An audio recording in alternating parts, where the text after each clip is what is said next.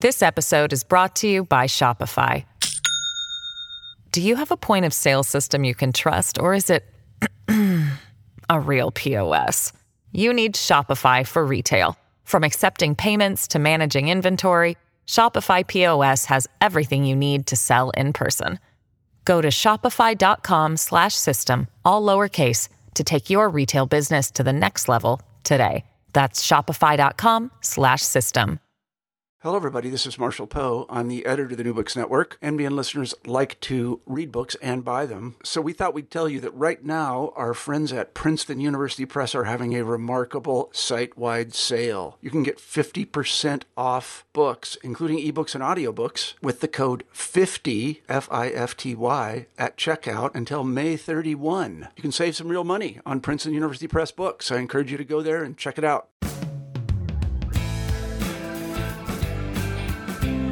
This is New Books in National Security, a channel on the New Books Network. I'm Beth Windisch. I'm joined by Joanna Cook, author of the book A Woman's Place, U.S. Counterterrorism Since 9/11. Joanna Cook is a senior research fellow at the International Center for the Study of Radicalization at King's College London, adjunct lecturer at Johns Hopkins University, a senior research affiliate with the Canadian Network for Research on Terrorism, Security, and Society, and a non-resident fellow at the Program on Extremism at the George Washington University. She holds a PhD in War Studies and a Master's in Conflict, Security, and Development, both from King's College London, as well as a Bachelor's in Political Science from the University of Regina. Her research interests focus broadly on terrorism and counterterrorism. She regularly presents her research to leading policymakers and practitioners around the world and is a frequent commentator in international media. Joanna, welcome to the show. Hi, Beth. Thanks for having me here today. Can you tell us more about your background and how you became interested in this topic? Yeah, of course. From a very early age, I had a real interest in the stories of young women who had survived conflict or who had been surrounded by it. So whether it was Anne Frank's diary, I've lived 1,000 years, stories about young women in the wars in Yugoslavia, for example, there was always an interest about women who had been subjected to these kind of conflicts. And as I grew up, I wanted to be a war correspondent. It took me to places around the world that really started to kind of open my eyes a little bit more to what contemporary conflict issues looked like. So I had a chance to go down to places like Rwanda. I was based out of Turkey and traveling through the Middle East a little bit. And the one thing that really struck me as I continued to kind of look more and more at conflicts and read these stories is that, you know, women were often viewed as victims or portrayed as victims in international discourses, in the news, in the media. But a lot of the women I saw were the ones that were rebuilding their communities after a conflict. They were ones that were in some cases, you know, perpetrators of violence. They were ones that were actually working in the police force to try and secure their societies. And this was a real story that was not being told, or an angle that really wasn't getting the kind of attention I thought it deserved. And that's really what's kind of drawn me to this field. I started my PhD in 2013 and was looking at women in counterterrorism at this time. And this is exactly the period aligned almost perfectly with the rise of ISIS. And so alongside this focus on women in counterterrorism, it also gave me an opportunity to really see the roles of women evolve in this jihadist group in a way that we just hadn't seen before. So that's kind of brought me up to where we are today and the real kind of focus of the book. Using the policies and practices of the Department of Defense, USAID, and Department of State in Afghanistan, Iraq, Syria, and Yemen, you examine the role of women and gender in U.S. counterterrorism efforts following the attacks of 9/11. How did you choose to scope the book to these agencies and countries? Yeah, as you all know, there's dozens of agencies, departments that focus on some aspect of counterterrorism around the U.S. government. But the reason I've landed on these three is if you look at the national security strategies, if you look at national strategies for combating terrorism, if you look at interagency efforts to combat terrorism internationally, it's these three, the Department of Defense, Department of State, and USAID, that most consistently were working together on programming that related to women. And this is something that really became visible as well in the National Action Plan on Women, Peace, and Security. What these three departments and the U.S. Agency for International Development represent are all of the actors present in that full spectrum approach. So really looking at everything from the kind of preventative CVE efforts that you'd see coming out of USAID all the way through to kind of diplomatic, policing, and direct kinetic military actions on the ground. So these three agencies often work together in efforts in places like Afghanistan, Iraq, and Yemen. And I think are really the key agencies that really lead U.S. International efforts in this space. And the reason I chose Iraq, Afghanistan, Syria, and Yemen, Iraq and Afghanistan are two very clear examples of the U.S. at war and looking at what 9/11 meant for these two conflicts in relation to women. But I think Yemen is a really unique and often under-examined case study because, Yemen has been considered, at times it's ebbed and flowed in terms of its threat or perceived threat level. Whether it was Anwar al-Awlaki drawing or inspiring kind of Western recruits, whether it was Al-Qaeda in the Arabian Peninsula attempting to perpetrate attacks against the U.S. abroad. Yemen's often been a very active yet overlooked example where there was so much activity also going on in terms of U.S. counterterrorism efforts in a non-conflict space. The U.S. was never at war in Yemen, and it really represented another kind of interesting example of how counterterrorism could be examined. Syria obviously came up a little bit later on, particularly with the rise of ISIS, but it's one of the ones that I examined a little bit less in the book. It's primarily Afghanistan, Iraq, and Yemen. You put forward a multi-layered framework for examining women's roles in counterterrorism, looking at the different ways women were involved, how they were involved, and the narratives or justifications surrounding their involvement. How did you go about developing this framework?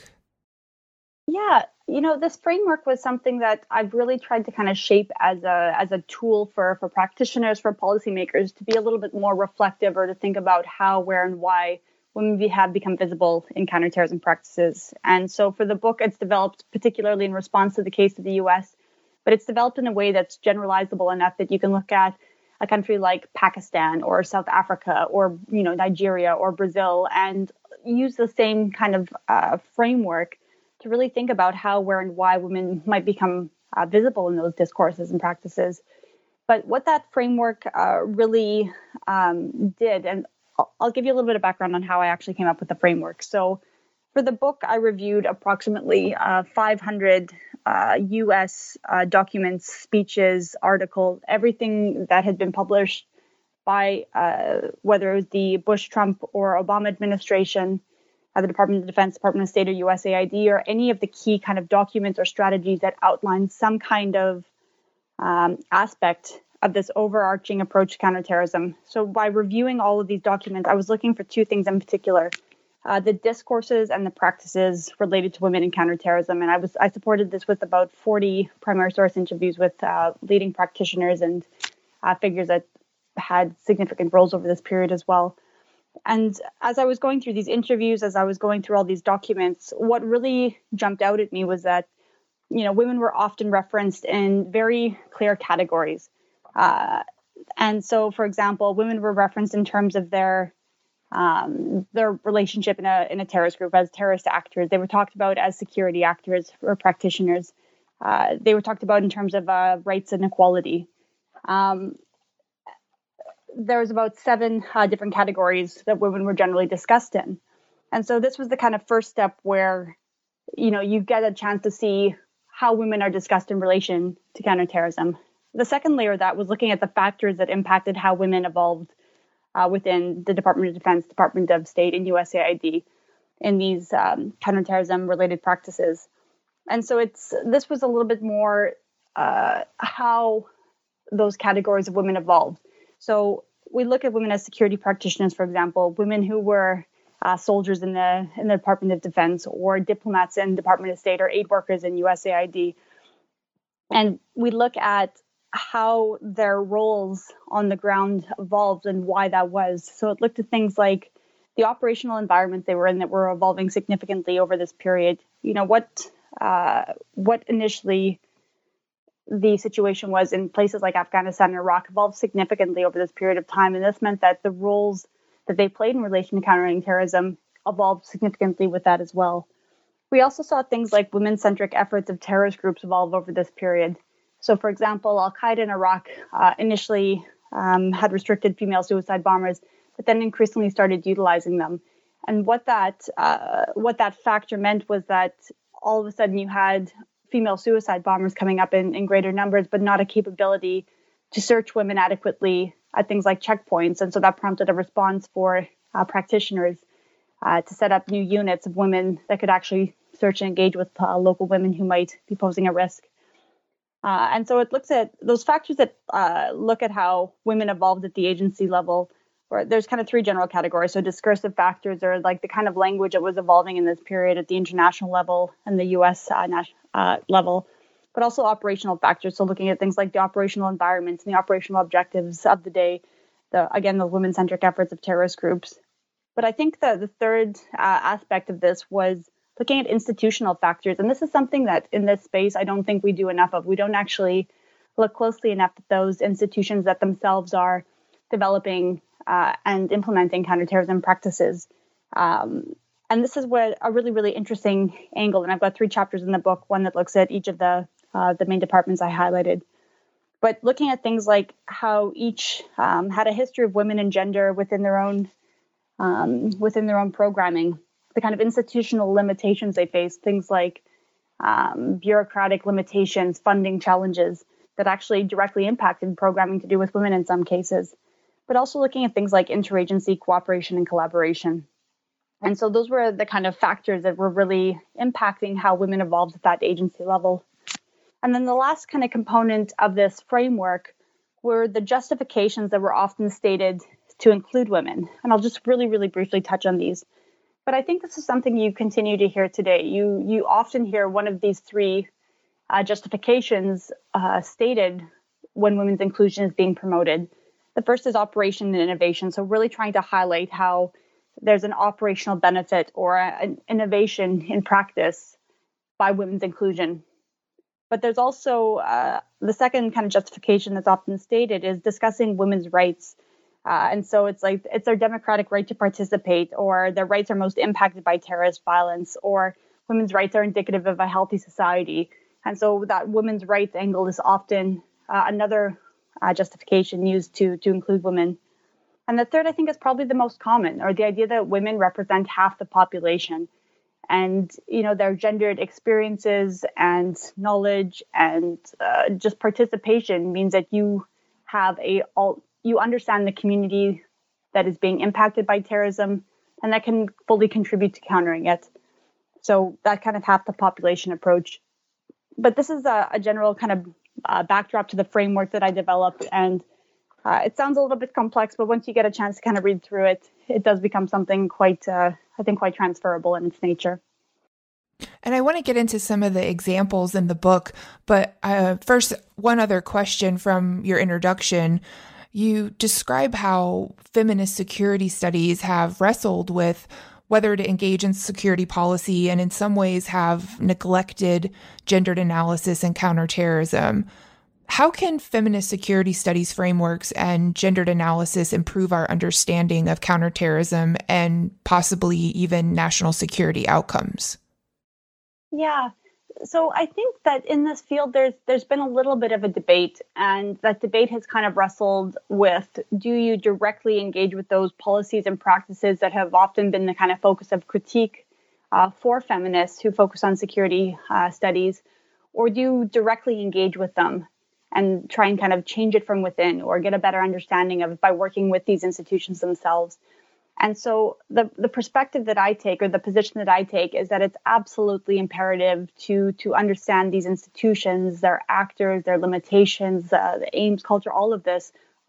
All of those components become relevant to understanding how and why they work the way they do, and in fact, trying to bring kind of academic research and knowledge to use in a way that's the most effective to them. So I'm very I suppose, activist in my research. I really try and put my research to use in the world around me.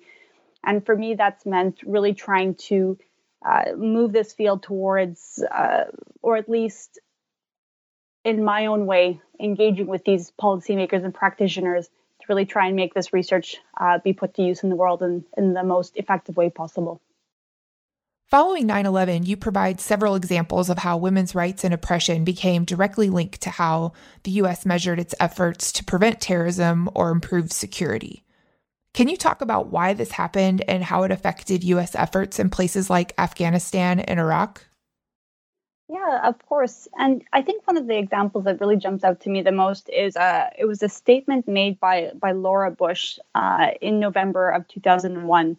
And she said, quote, "The brutal oppression of women is a central goal of the terrorists. So the fight against terrorism is also a fight for the rights and dignity of women," end quote.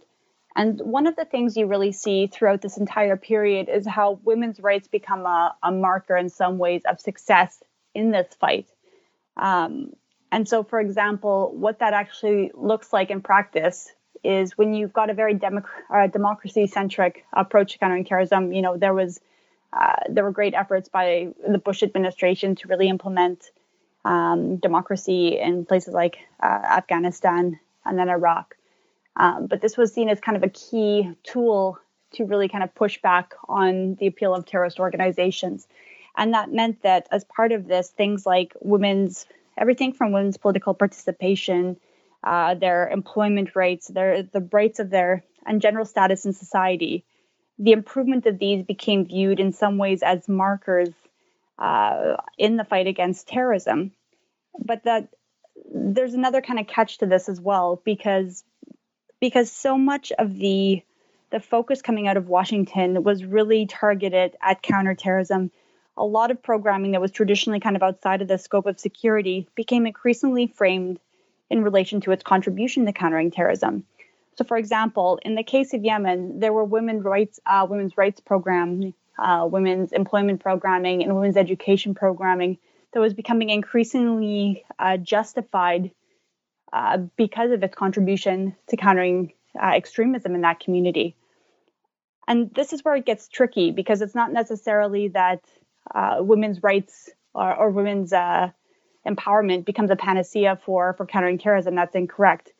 But in order to actually access that funding from Washington in this period where countering terrorism was the only thing that was really getting that solid funding, there actually became limitations to your funding for important programming like this, unless you kind of framed it in that counterterrorism lens. And so this was something that became quite problematic. You couldn't just have a program that was good for the community that actually did, probably inadvertently, stabilize the community and lessen the appeal of extremists within it, or extremist narratives. But when it starts becoming utilized or almost instrumentalized, this is where it becomes quite problematic. Well, and I want to ask you to expand on that further. What are the potential implications of conflating women's rights and counterterrorism efforts? Yeah, absolutely. And so I think some of the concerns could come up with, for example, if a women's rights program or a women's education program started becoming viewed as counterterrorism related or supported by U.S. efforts in places where the U.S. was viewed in a very kind of unfriendly way.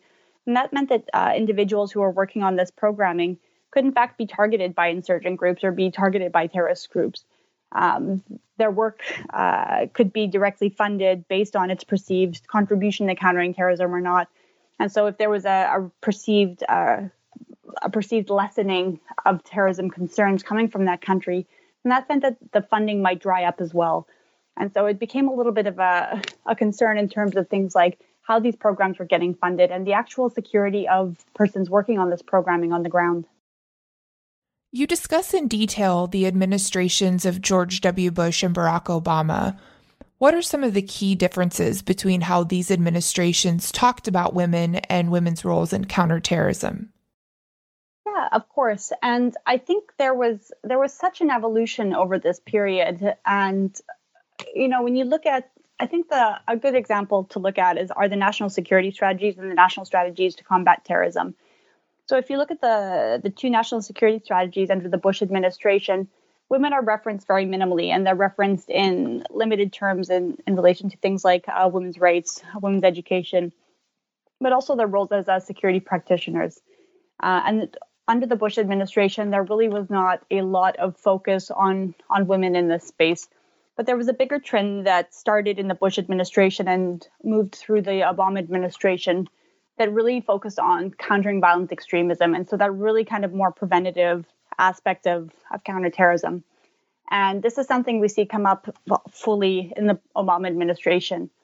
And so not only with these preventative efforts do some of the areas where women's participation and women's representation, such as development, really start to kind of gain momentum in this space or gain increased relevance or perceived relevance in this space. But under the Obama administration, we also saw the first National Action Plan on Women, Peace and Security established in 2011. And this really became a kind of call for the U.S. government to really consider and engage women and think about gender dynamics in all aspects of their foreign policy. And so this is something that really started to, and particularly in State Department under Secretary Clinton, really start taking momentum forward in relation to how women were being considered and engaged with counterterrorism, and particularly CVE initiatives. I want to talk about some of the agencies that you delve into in the book, and you begin with the Department of Defense and provide several examples of where women came into play in significant ways. And one of these examples is Team Lioness. Can you tell us about this group? Yeah, of course. There were so many examples of unique programs that were set up throughout this period, very kind of female-centric programs. And so whether it was like Team Lioness, female engagement teams, cultural support teams, a lot of different programs were being stood up, particularly with female service members. And so Team Lioness was one of the first ones set up. And this was formed in Iraq in 2003. And it consisted of groups of female U.S. personnel who offered support services to all male combat units. And this was particularly to assist these units in searching and facilitating interactions with Iraqi women. So it's very taboo and very problematic for male soldiers to engage with local women. And so to create this kind of capability or this operational efficiency, there was these units of women kind of pulled together. And so they started seeing the utility in having women in these kind of roles and started kind of formalizing these units in what eventually became Team Lioness. And so as the kind of training and equipping of foreign forces starts picking up as well over the years, we do see some of these programs being handed over to, for example, Iraqi women. And so a lot of the tasks that Team Lioness initially had were later handed over to local Iraqi women in what became the Daughters of Iraq program. And there were a number of other programs of local Iraqi women that were kind of stood up and supported as well. And this is one thing that I do try and do in the book. So I look at not only programs within U.S. forces themselves, but also in the countries that they trained and equipped and partnered with. So looking at different units that were set up, like an all-female lead counterterrorism unit in Yemen, programs like, again, a Daughters of Iraq program in Iraq, or some of the kind of policing and defense roles that women were taking up in the Afghan National Army, for example. This episode is brought to you by Shopify. Do you have a point of sale system you can trust, or is it a real POS? You need Shopify for retail. From accepting payments to managing inventory, Shopify POS has everything you need to sell in person. Go to shopify.com/system, all lowercase, to take your retail business to the next level today. That's shopify.com/system. With the Team Lioness example, too, I think this particular example provided kind of a good application of the framework because of the multiple angles of how this team operated. And one thing I wanted to ask you about in more detail was related to women's role in combat and how that became clear, the schism between the reality on the ground versus the policy and even training support for some of the women who were engaged in those roles. Yeah, absolutely. And I think, a lot of these women's units, women-only units, really highlight a number of kind of concerns in the way that women were engaged in this period. So, for example, women were viewed as providing kind of a softer approach to those communities, or there were kind of there were stereotypes that women would be viewed as kind of a softer entry point or better able to get information from certain individuals. Like some of these programs as well didn't have very clear objectives. Some of the support in terms of kind of funding, training, and so forth was not always standardized in places like Iraq and Afghanistan. And again, there were a lot of kind of problematic stereotypes about what women's roles were in relation to the kind of fights that they were in and the situations that they were facing. But I think one thing that really became clear over these years in places like Afghanistan and Iraq in particular was, women were inadvertently on the front lines in ways that we just hadn't seen before. These weren't, this warfare was much more embedded. It was much more complicated. And whether you were a medic on the front line, whether you were driving supplies, a lot of these women ended up inadvertently being on the front lines, even though there were these kind of restrictions from them having any kind of combat roles. And that was really, really problematic in terms of the kind of support that they were able to access and the kind of recognition for the work and the risks that they were taking in the space. And we did see women also, fight and die on the front lines as well. But one of the things that really did come out of these two conflicts was, there'd already been a progression about, opening up more roles to women. But in 2015, the announcement was made that all combat roles were going to open up to women. And this was really implemented in 2016. And part of that, well, I think probably a significant component of that was really recognizing all of the work and the sacrifice that women had made and their experiences that they'd had, particularly in Iraq and Afghanistan and in this global war on terror. Another theme you discuss, especially in this Department of Defense section, is women as symbolic examples. And there's some very radically different examples in that book, but some of the people that you mentioned, or the stories rather, one is Jessica Lynch, and then also the women who were involved in Abu Ghraib. Can you talk a little bit about some of these symbolic examples that you discuss in the Department of Defense chapters and how those narratives contributed to how women were viewed in this counterterrorism effort? Yeah, I think a lot of the stories of women in this period were generally overlooked, and there were a couple that really kind of stood out and became, I think, symbolic in the public mind in very different ways. And one of them was that of Jessica Lynch. And so in March 2003, she was taken as a prisoner of war by Iraqi forces. And, the media attention around this period and her experience there, I think really kind of symbolized how women were being framed in this period. So, for example, in the Washington Post in 2004, an official was quoted as saying Lynch had been fighting to the death during a gunfight, receiving significant wounds in the process, or she had fired until she'd had no more ammunition. But it was later demonstrated that Lynch had not picked up a weapon or engaged in a gunfight. She sustained injuries as part of that initial hit.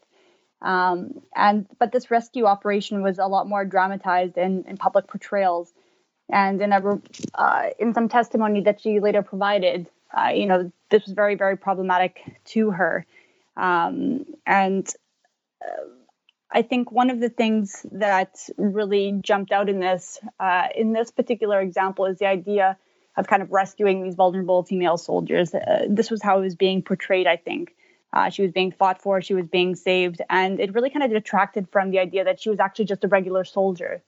And it really kind of made you think a little bit about if it was a male soldier in the same position, would the reaction in the media have still been the same? Or why focus on the case of Jessica Lynch alone? A lot of her, or another one of her colleagues, Shoshana Johnson, who was an African-American soldier at this time who was injured and became a POW in the same incident, got hardly any media attention at all. So it also raises questions about who was getting media attention and what kind of framing and to what ends. And so I think she was a really interesting example of kind of the public portrayal of the war to the audience at home. When we get to Abu Ghraib, this became a very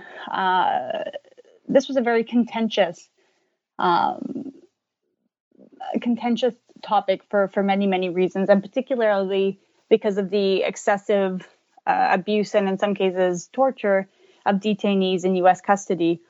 And one of the people that really jumps out in this period the most is Lynndie England, who was, if for those that might recall, pictured with detainees in very sexualized and stressful positions. So, for example, there was like a soldier holding a leash placed around the neck of a naked male prisoner, or she was smoking a cigarette and kind of gesturing toward male detainees. And, a number of individuals were eventually convicted in their roles of this kind of detainee abuse.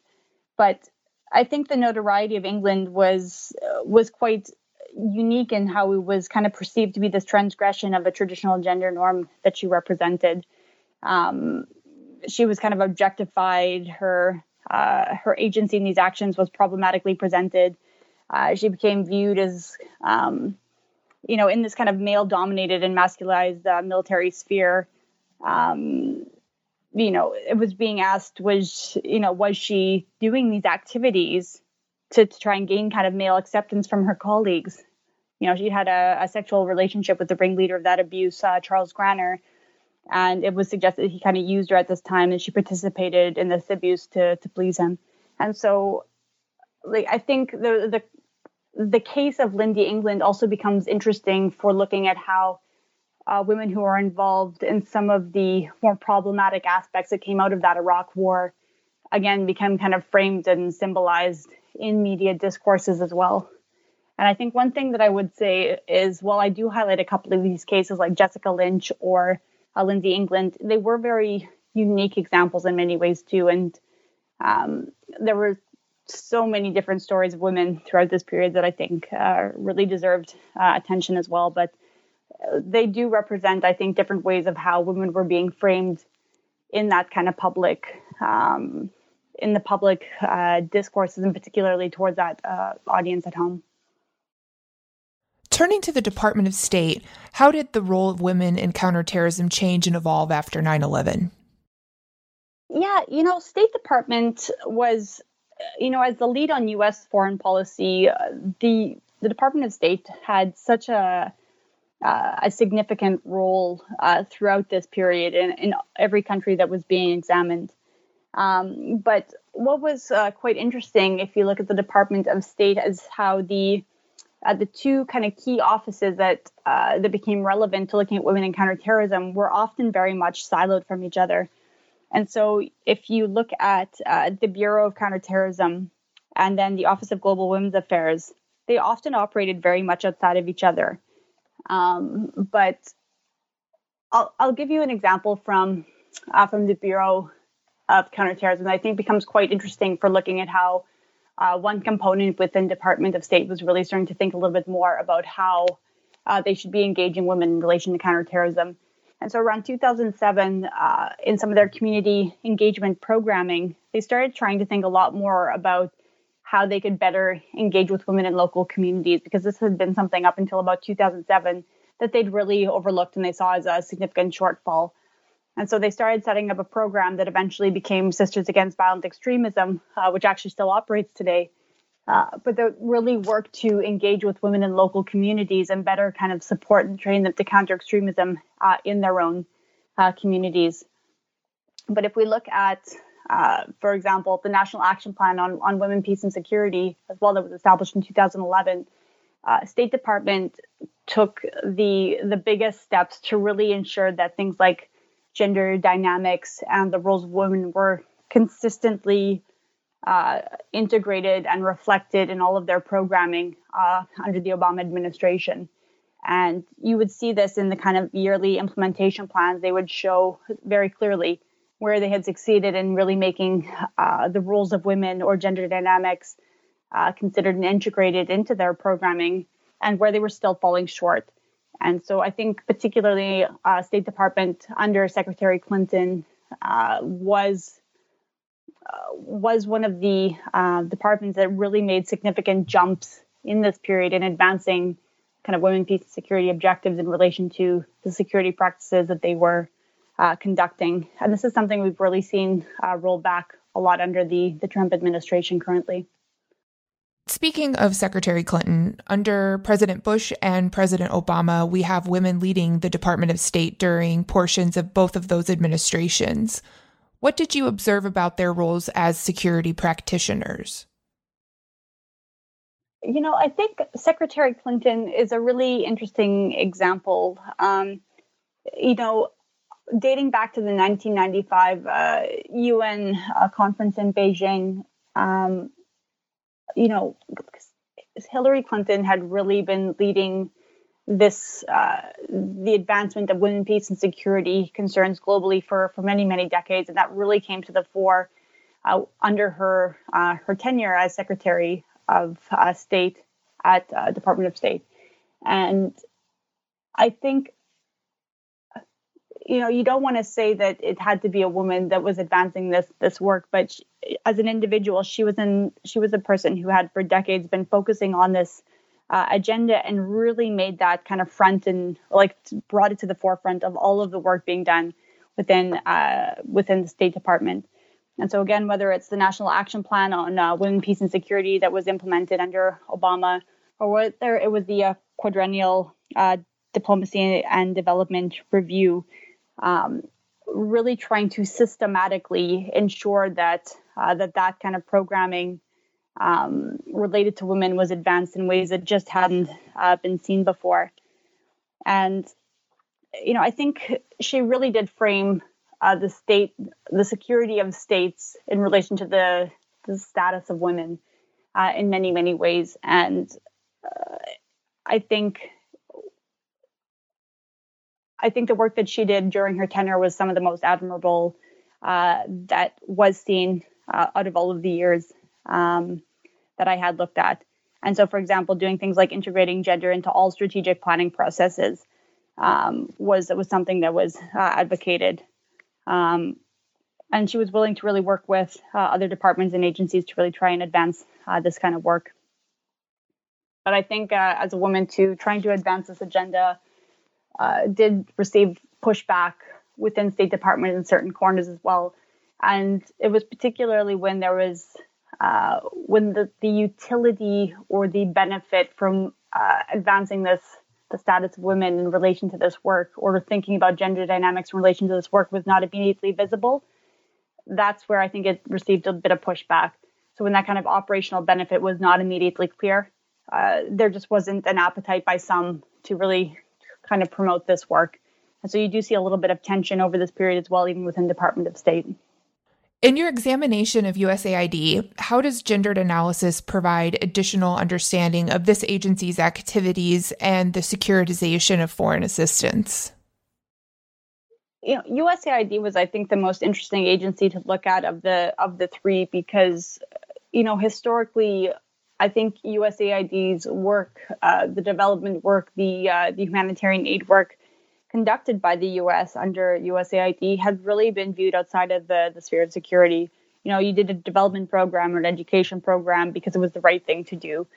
But what we saw after 9/11 was a big evolution in terms of how development became increasingly framed in relation to things like the stabilization of a state, the kind of the preventative efforts that could be utilized to counter violent extremism in a society. And so a lot of the work, the development work that USAID had traditionally conducted, became increasingly framed in relation to things like countering violent extremism. And it was interesting because they had the deepest level of gender knowledge and analysis as an organization. And looking back to 1979, there was something called the Percy Amendment that was set up that really drove that gender analysis in all of its programming. So ensuring that development and aid funding and programming did not inadvertently support, men or women. That was ensuring that all programming was done in a way that you do no harm to others in that society. So that gender lens was something that was very visible in USAID. And so as you get into USAID's role in things like countering insurgency, countering violent extremism, and stabilization, you see that gender lens come out a lot more strongly. And so they do tend to think a lot more about, for example, if you're conducting countering violent extremism work, how do you shape a program specifically for men or women? Like, they were a little bit behind the curve on this initially, but you do see them catch up in a way that is much more expansive and detailed than both state and Department of Defense, I would argue. And actually, it was interesting because if you look at things like the counterinsurgency field manual that came out in 2018, the development around that saw USAID sitting at the table with some of the Department of Defense folks.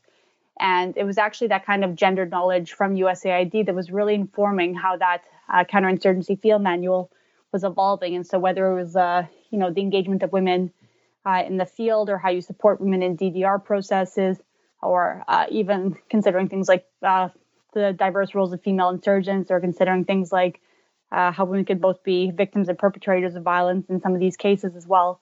Like, I think a lot of the gender knowledge that USAID already had and developed over these years was in some ways and in some contexts kind of trickling into other areas like Department of Defense and how its work was being done. You end the book with a look at the Trump administration and the future of counterterrorism efforts. And we've seen a very different direction in terms of this administration's national security strategy. Can you talk more about what you've observed in counterterrorism efforts now and in the near future? Yeah. So I think under the Trump administration, they really have, under the Bush administration and under the Obama administration, there was always a solid government approach to counterterrorism, at least articulated. In practice, it was a little bit different, but there was always a defense, diplomatic, and development approach to countering terrorism emphasized. And what we've seen under the Trump administration is a real rollback in not only the funding and support for Department of State, but similar for USAID, and a real kind of uptick in the focus of DOD as a lead actor in countering terrorism. So that's meant that a lot of the preventative work, a lot of the CV work has really been undercut in this period. And a lot of programming related to women in this space has also been kind of whittled down. The one thing that has come up under the Trump administration that is, I would say, admirable, and bearing in mind that this had been developing well before the Trump administration took the office, was the Women, Peace, and Security Act. So one of the big steps that we've now seen is the Women, Peace, and Security Act that was established in 2017. That makes the U.S. the first country in the world to really start thinking a lot more about women, peace, and security in all of its programming throughout the entire U.S. government. And the kind of appetite for taking that up and really integrating it and harnessing it in a way that sees results throughout that whole government, that's a different story. But there has been at least one positive element that has come out of this administration. But otherwise, I think there have been a lot of rollbacks and limitations in relation to not only programming that focuses on women, but really a lot more of the kind of preventative work that is so important to looking at kind of a full spectrum approach to this, to countering terrorism. Well, Joanna, we've taken up a lot of your time, but before we let you go, could you tell us about what you're working on now? Yeah. So in recent years, there's been a really big focus in some of the work that I've done on women in ISIS in particular. And so alongside all of this work on women in counterterrorism, I've also looked at the evolving roles of women in terrorist organizations themselves. And so some of my current work focuses on the status of women who became affiliated with ISIS in Iraq and Syria and what their current status is today. So looking at things like the rehabilitation and reintegration of women in some cases, looking at the status of those that remain in places like Al-Hol camp in northeast Syria, or those that are in detention in Iraq. So really looking at what happens next to these very significant populations. The second major thing that I'm focusing on right now with my colleague Devorah Margolin is a full kind of review of the state of the literature on women in terrorism. There's been research in this field going on for decades now, and I think there's been a real lack of analysis of the state of the field as a whole, and what we can really kind of harness from this research of the past and what we can really expand on and clarify in the future. So those are the two kind of areas that I'm really focusing on now. Well, best of luck. Those sound fascinating, and thank you for being on the show today. No, thank you so much for having me. A Woman's Place, U.S. Counterterrorism Since 9/11 by Joanna Cook is available now from Oxford University Press. Thanks for listening to New Books in National Security, a podcast channel on the New Books Network.